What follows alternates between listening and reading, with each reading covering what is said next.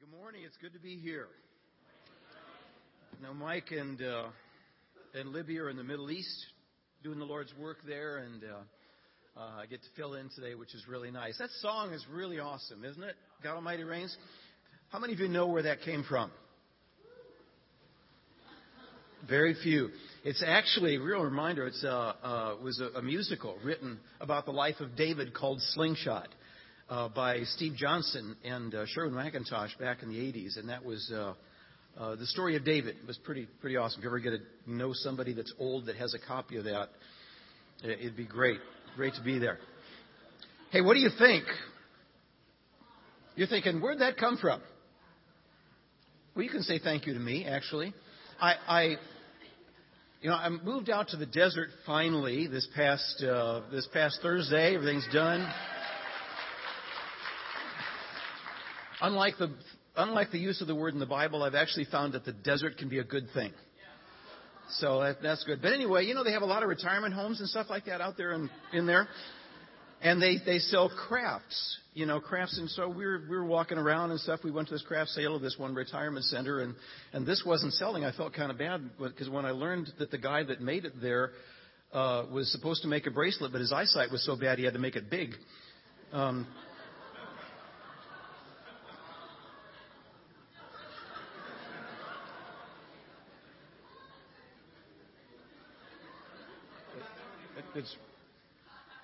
It's really a joke. I didn't really say that. It really didn't happen there. So anyway.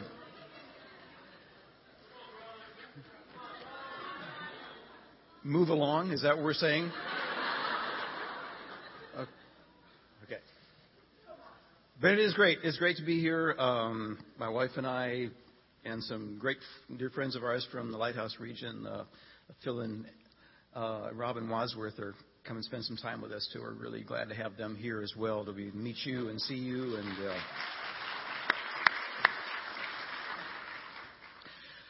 but I want to talk. I think a lot about life. I think about our life. I think about what God has done. And I want to talk today. What the title of this lesson is: The Cost of Following Jesus. And honestly, I think a lot about religion. I grew up religious. I think a lot about what people do out of habit, out of duty, out of just whatever reasons they have to go to church, like I did actually growing up, without really understanding what this is really all about. Because I think there's changes that we constantly have to be reminded of. And I appreciate Rocky's Lord's Supper today. I mean, it was encouraging to see what God is. There needs to be a great celebration of what God has in store for us, but we got to want that. And just for those brothers, if he ever asks you to go and spend the day with them, it's going to get bloody. Just be prepared for that one.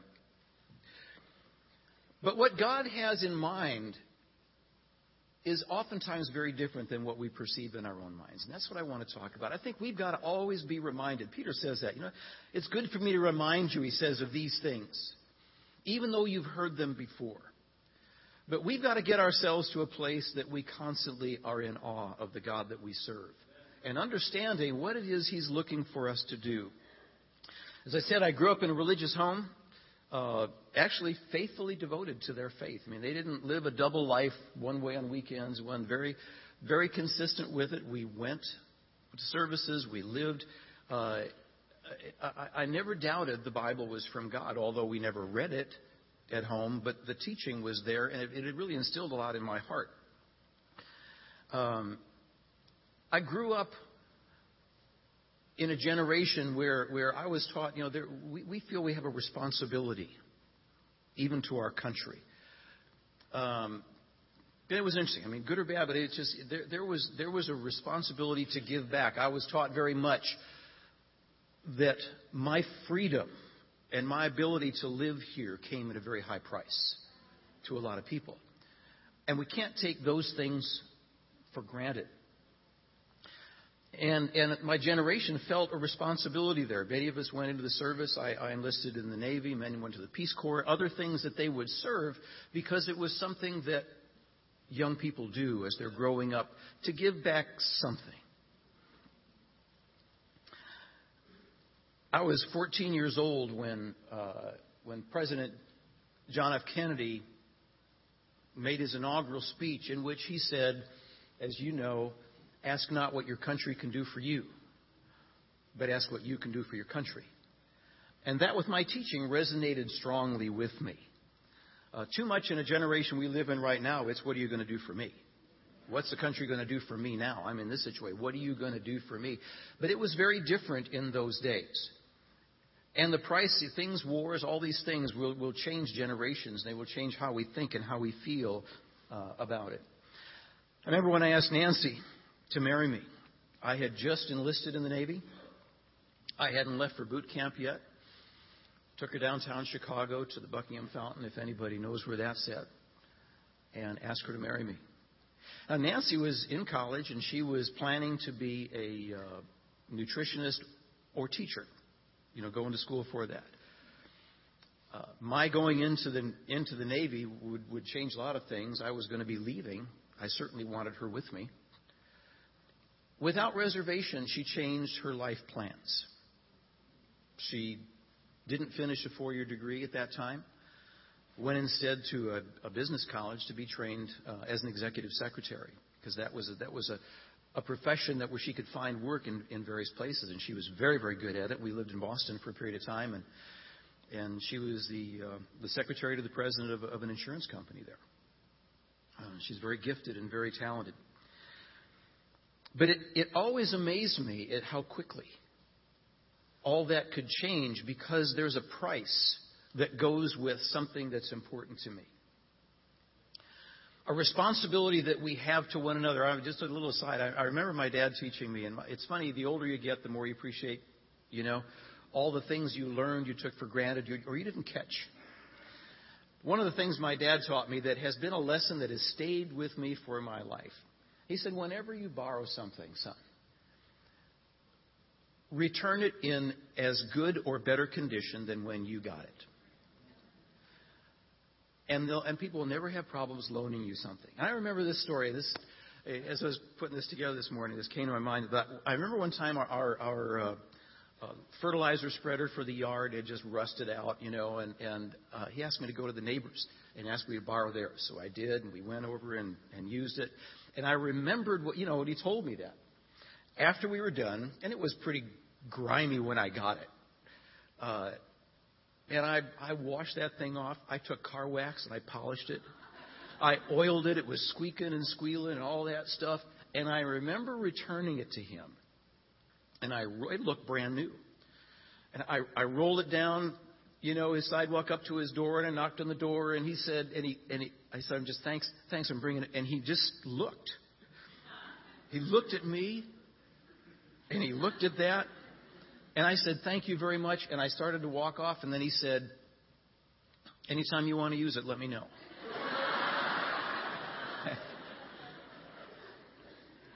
That was what I was waiting for. I left. When my back was, I'm walking away, and he said that, I said, yes, because that's what my dad said. If you take care of things, if you're responsible, if you give back. And they're wonderful lessons that we learn. When I am willing, when I don't feel entitled, when I feel grateful for what's been offered to me. In time, as we were married, as many of you know, as we were high school sweethearts, even knew each other for most of our lives. But our marriage suffered as we were religious, very religious. Went through the motions, as we can so easily do, of even having daily prayers, but not connecting at all and understanding and moving away from what God has really put together for us. And things just began to fall apart in our marriage, and we were headed towards one of the statistics of a failed marriage. But that's when we really began to seek God in earnest, and oftentimes it takes that, sadly, for us to reach a point in time when we think we don't know what else to do. And God said, I've been here the whole time. You didn't even have to get to where you are. But we did. And we began to seek God in earnest. And what I wanted so much to get our marriage fixed, as Nancy did. But what we learned changed our lives dramatically, more dramatically than anything we'd ever gone. We could both quote John 3:16. God so loved the world that he gave his one and only son. We could do that. We could go through those motions. But then we read things. I want you to turn to Acts chapter 2. We began to read and study in the Bible some pretty significant things that God had to say to us. And on the day of Pentecost, after Jesus' death and his resurrection, as the apostles began to preach and teach about the glory that really was finally upon us. And in verse 22, Peter's addressing the crowd and he says, "Fellow Israelites, listen to this. Jesus of Nazareth was a man accredited to you by miracles, wonders, and signs, which God did among you through him, as you yourselves know. This man was handed over to you by God's deliberate plan and foreknowledge, and you, with the help of wicked men, put him to death by nailing him to the cross. But God raised him from the dead, freeing him from the agony of death, because it was impossible for death to keep a hold on him." And then in verse 36, "Therefore let all Israel be assured of this. God made this Jesus whom you crucified, both Lord and Christ." When the people heard this, they were cut to the heart, and they said to Peter and the other apostles, "Brothers, what shall we do?" Peter replied, "Repent and be baptized, every one of you, in the name of Jesus Christ, for the forgiveness of your sins, that you'll receive the gift of the Holy Spirit. This promise is for you, for your children, for all who are far off, for all whom the Lord our God will call." When we started studying the Bible, we realized the issue wasn't our marriage, although it certainly had its problems. The issue was our salvation. And when it began to sink into us that this scripture wasn't just talking to those guys that happened to put the nails in the cross and those guys that brought Jesus there and lied about him, that God loved me enough that it was my sins that he had to die for, just as much as it was theirs. And I was just as guilty of the death of Jesus. It's funny, after going to church all my life, that revelation was huge to me. I always felt nice thing to do. Boy, those were bad people back then. Thank you that it worked for me. But I never felt a personal responsibility that had I not sinned, I could say before God that I'm not guilty. He had to live a sinless life so he could take somebody else's sins on the cross in his death. That was for you and for me and for your children and for all who are far off. It's for all of us. And he calls to all of us. The question is, what are we going to do? Are we going to listen? And see, when there's a price, it became more now what my dad had tried to instill to me, that your freedom today, my freedom, talking to me, your freedom came at a high price in this country. And you need to be grateful and you need to respect. But the freedom that God's talking about is much more significant. And the reality was, I could acknowledge it, but I didn't respect it. I could be grateful in a sense that I felt some entitlement, but not the fact that he really did it because I sinned. And it changed my perspective on everything. That understanding went deep. Look over in Luke chapter 14.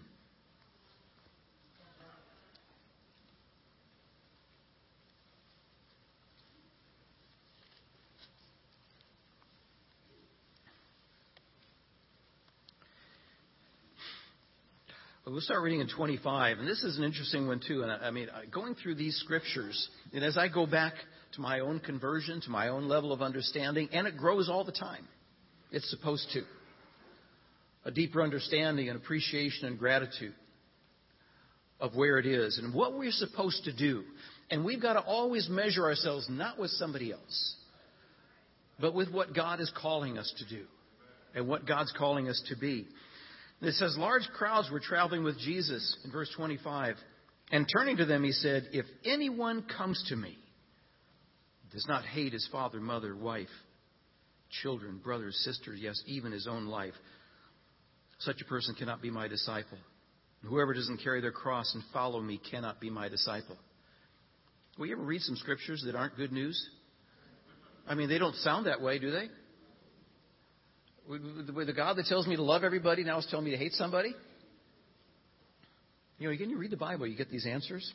Although that's you look at any translation, any scholarly, the word is hate. In Matthew 10:37, it talks the same thing. So it talks about love less. He uses a different vernacular term there.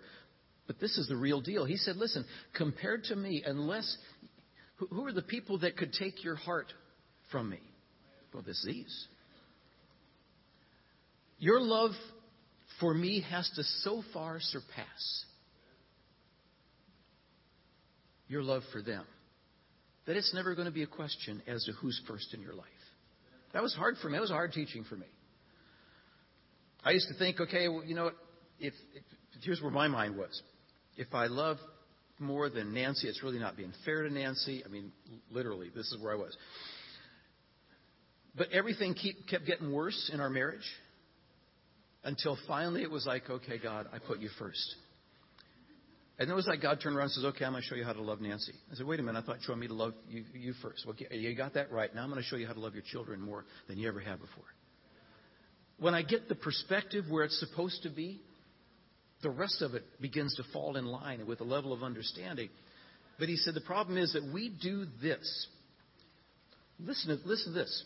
Love your children. Unless you hate mother, father, sister, what, children? I talk to way too many families. And this is very personal to me because I got a family, children and grandchildren,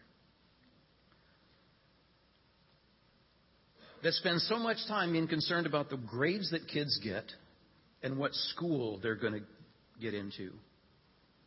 So much more time with that than they do concerned about their spiritual walk with God and heaven that they're to get into. They'll make sure they get their homework done, but won't make sure they have quiet times. They will make sure they attend class, but won't make sure they attend services.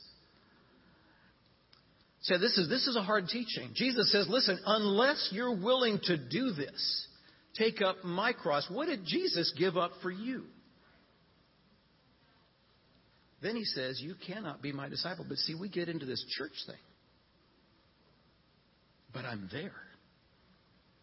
But I give.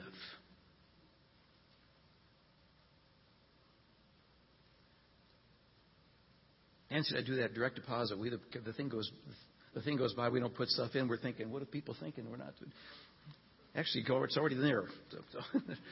It's a weird thing, but it's good.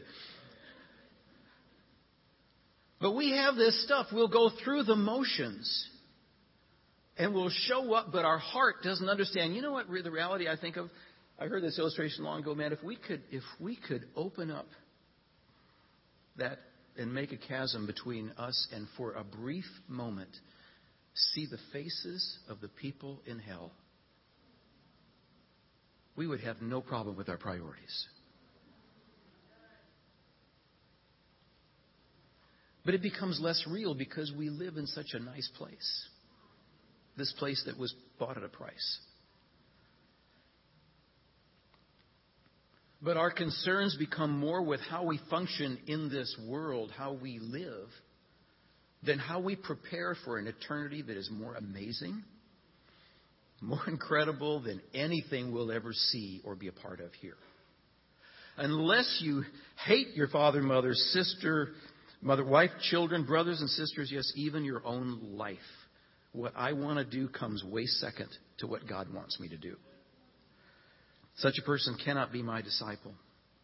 Whoever doesn't carry his cross daily and follow me cannot be my disciple. Suppose, and he goes on with these great illustrations, suppose one of you wants to build a tower. Won't you first sit down and estimate the cost to see if you have enough money to complete it? For if you lay the foundation but are not able to finish it, everyone who sees it will ridicule you, saying, this person began to build and wasn't able to finish. Great illustration of a home building, you know. You go to Lowe's and you buy a bunch of bricks for all the money you have, and you start laying them in a circle. You get so high and you run out of money. I mean, someone's going to look at you and say, didn't you think about this? Did it not occur to you that a roof has to go on this? And the second, is there not, did you not? I mean, what an absurd picture that is. And yet Jesus is using that as an example of us saying, yes, Jesus is Lord. He is the God that I serve. He's the one that I lay my life down for. Everything I do revolves around that. Unless, of course, I have other things that are more important to do, and then I get those things done, and I stop building over here. And then the day comes for me to meet Him. And I've built other stuff, but I've only built this one to here, and I pretty much stopped because it was comfortable. You know, when I look at the lives, the prophets, what was the cost of following Jesus to the prophets? Often their death, the apostles, martyred horribly. Jesus, laying everything aside, I have no place to put my head, the Son of Man. And see, we've got to take this seriously, brothers and sisters, because where we're going should be a whole lot better. But we can walk from that. And sadly, sometimes we can walk from it, we don't even know it. I think it was Jacob that was sleeping one time. He said, surely God was in this place and I didn't know it. You know, you're doing your things, you're doing all that kind of stuff, but all of a sudden God's not there. So we're to build and we're to continue to build. We're to count the cost. When we say Jesus is Lord, that's a commitment. That's a vow that we made to God, that He's there forever and ever and ever. And it's what needs to set distinctively true disciples of Jesus separate and apart from all the other people that call themselves that. But until we start expecting one another to live this life and to have our priorities in a way that govern how we make our choices and what we do, how we spend our time, what we see, what we watch, how we spend our money, how we teach our children. And you know, that is our job as parents. Then he goes on and says, suppose the king's about to go to war against another king. Won't he first sit down and consider whether he's able with 10,000 to oppose one coming against him with 20,000? If he is not able, he will send a delegation while the other is still a long way off and will ask for terms of peace. In the same way, those who do not give up everything you have cannot be my disciple. Another great illustration. You've got an army of 10,000, feeling pretty good. It's a good number of people. You go marching out, one twice the size, better armed. And you realize, if I do battle with this one, guess what? I'm going to lose. There is no way about it. We're all going to die. So I'm starting to think, we better start talking. Let's send a negotiator. Let's send a delegate to see if we can figure out the terms of peace. Now, how would you feel if this army of 10,000 of yours, you're walking up now to one twice the size, better armed, and mean, angry, whatever, they're going to take you down. Would you walk up to them and say, okay, I'll tell you what, we'll surrender under these conditions. We want all our houses. We want you to supply food for it. Would you think of that? Or would you drop to your knees and say, we're at your mercy. Whatever you want for us, just let us live. Doesn't that sound more reasonable? You see, that's us and God. We like to go before God. I want to become a Christian. I want my career. I want finances. I want this house. I want this. I want this school for my kids. I want all these things. And I want to go to heaven too. Got it?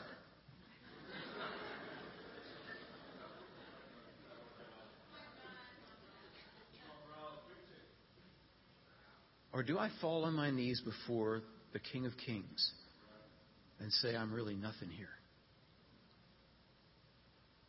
I can just be part of you. There's nothing, like Paul, I consider everything I have rubbish compared to this. And then right after that, he kind of seals it up with that same, he says, you who don't give up everything cannot be my disciple. Well, I'll give up everything. I just want my attitudes because I'm really ticked about a lot of this thing and how I'm being treated here. No, everything. Everything you have. Salt is good, but if it loses saltiness, how can it be made salty again? I mean, we can reach a point in time when we become so stale in our walk with God. And I love to talk about legacy because it's what we leave after we go. What legacy do you want? Where are you at in your own walk? Do you walk like Jesus walked? You ever wonder? What if we have this? What if we could do this time warp? And we could go back and walk with the disciples that were with Jesus and live their lives for a few days. What would we see? Or what if we turned it around? What if some of them could warp on forward? Those that have lost their children to persecution and their families. Hebrews 11, destitute. What if some of them came forward and walked with you for a while? What would they think?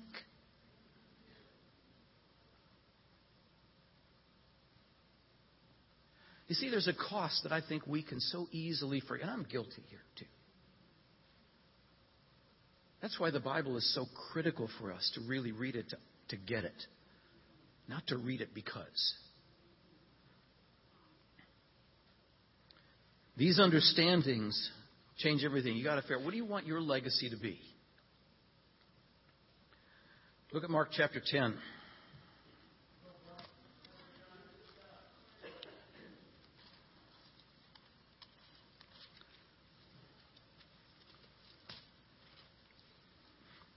Love this story. I'm sure you've read it a number of times. 17.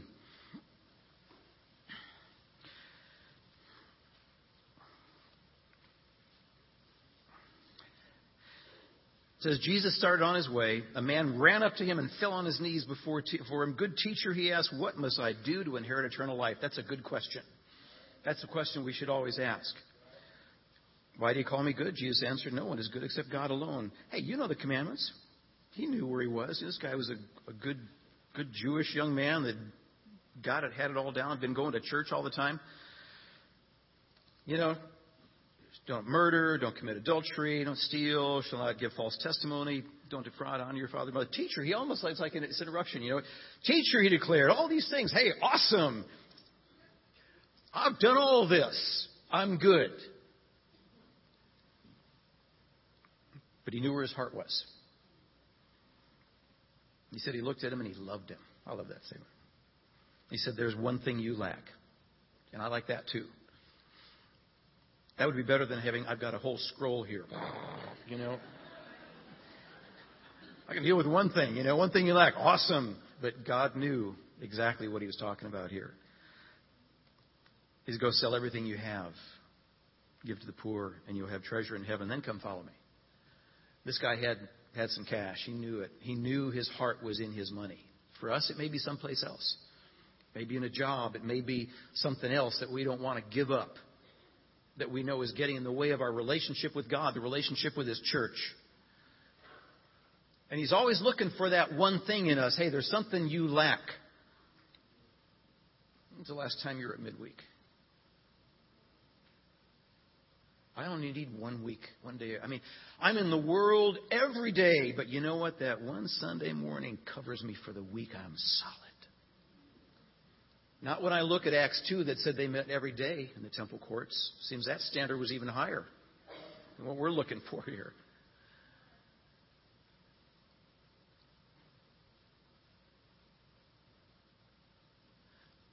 I don't mean to make you feel uncomfortable, but I mean to make you feel uncomfortable. Okay? Because I think this is the big deal that we're talking about here. This is what makes a difference for our children understanding the priority that God is supposed to sit in our lives. In our own life, and I'm not lifting ourselves up here. You know what? I followed in the footsteps of so many people that taught me in this life and in the Scriptures. When our son, Jeff, we were living in Central Illinois, there was no teen ministry. There was a small church. He was 16 and he wasn't doing well. We started driving to the Chicago church, which was 3 hours away, to get him to Friday devotionals. Sometimes we spend the night. Sometimes we come back. We had other things to do. Because he needed the fellowship. He needed to see there was something. We worked. I was working to get a job and quit.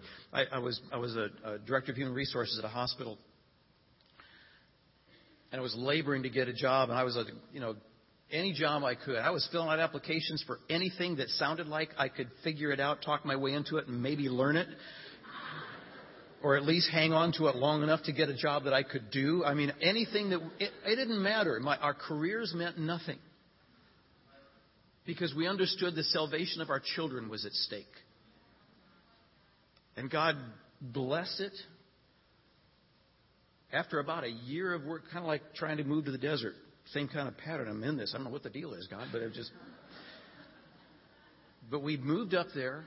The kids did great. Jeff moved up the beginning of his senior year. I've heard so many people, well, I can't move my kids. They need to be stable. Listen, my son's an evangelist. He has led 4 churches, planted 2 of them. His children, his oldest, is baptized into Christ. Their security wasn't in where we lived or how long we lived in a particular place. Their security was in the Lord.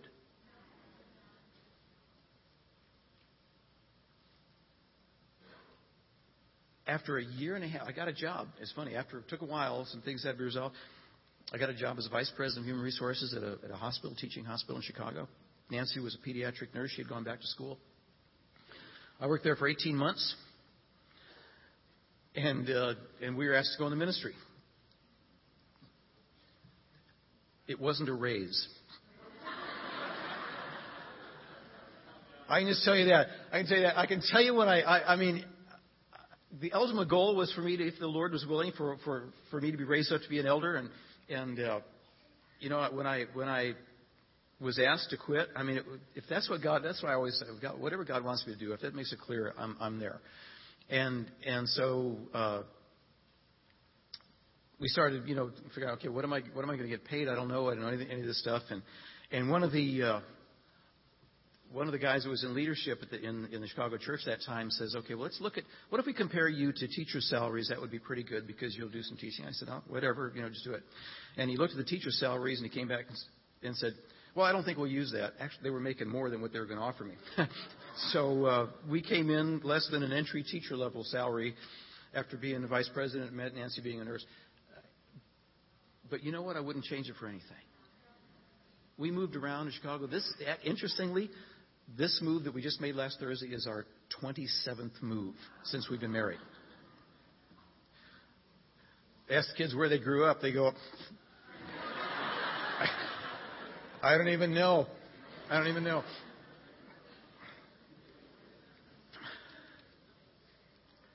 Our legacy. Our son Jeff, I told you his story. Our son Kevin, when Jeff planted the church in Madison, Wisconsin, he moved his family up there to be with him, to be on mission planting. When Jeff moved and took the leadership of the St. Louis church, our son Kevin and his family moved down there with him. I mean, everyone, they're close, they're tight, they love each other, they're on the same page. Our daughter Holly was in the ministry for a number of years, in the teen ministry here in L.A., and married a great guy. He's a chiropractor now. He's in the Kansas City church. Both of them are working the teen ministry in Kansas City. It's their heart. Their children, to go there and hear the devotionals, regular devotionals. It's the legacy that I want. I don't care if they don't get the best education. I care that they go to heaven. I care that they love the church. I care that they understand the price that was paid so that you could make it deserves your loyalty and your daily gratitude. It deserves your sacrifice. It deserves your heart. It deserves your spirit, not your attitudes. It deserves your love for one another that is so noticeable that people all over the place will know that we are His disciples by our love for one another.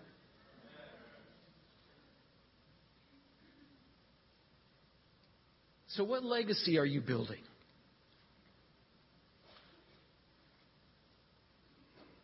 How far have you built? How much have you gotten distracted? And this is a plague for all of us. When's the last time you confessed sin to somebody else? As if they're thinking you don't have any. Or the person you're talking to doesn't have any. The Bible says confess our sin to one another so that what? We may be healed. There's a healing. It messes with us. We've got to be open about our own struggles. We've all got them. But what is your legacy here? What are you leaving for your kids? What do you want that legacy to be?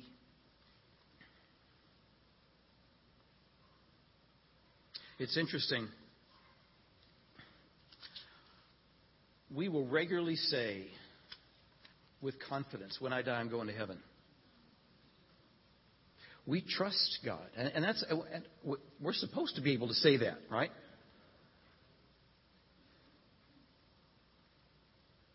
What I realize sometimes is we trust God in death when that time comes. The problem we have is that we don't trust Him with our life. We don't trust Him today or tomorrow with the decisions that we feel we need to make, what our plans are. God says if you don't give up everything you have, you can't be my disciple. Let me look one more thing, one more scripture. Let's Luke chapter 9. We'll read this and we'll be wrapping it up here.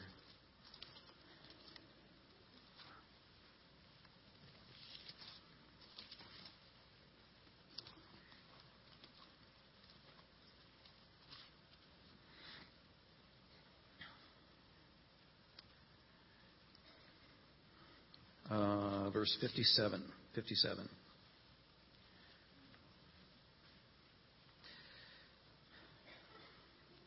As they were walking along the road, a man said to Jesus, I will follow you wherever you go. Jesus replied, foxes have dens, birds have nests, but the Son of Man has no place to lay his head. He's letting them know right away. So I don't have good stuff. I don't have the stuff. I don't have this worldly stuff. I don't have the nice car. I don't have the nice location. I don't have a good neighborhood. I don't have a lot of stuff. He said to another man, follow me. But he replied, first, let me go back and bury my father. I'm sure he was waiting for him to die first.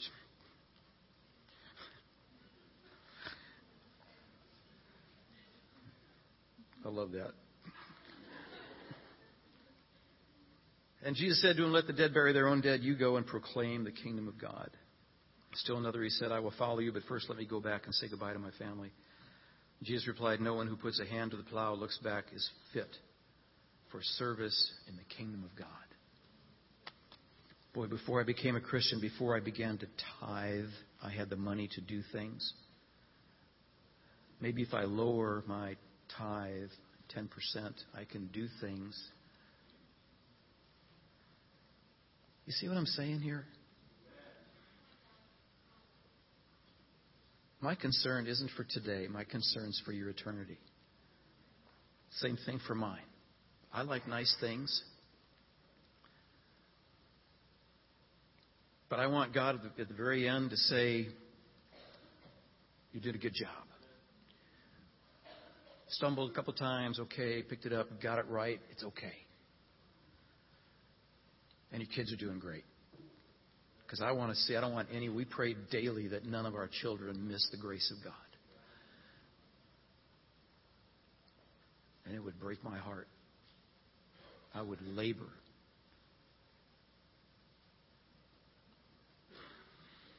But God's going to look at all of us, and He's going to look at you.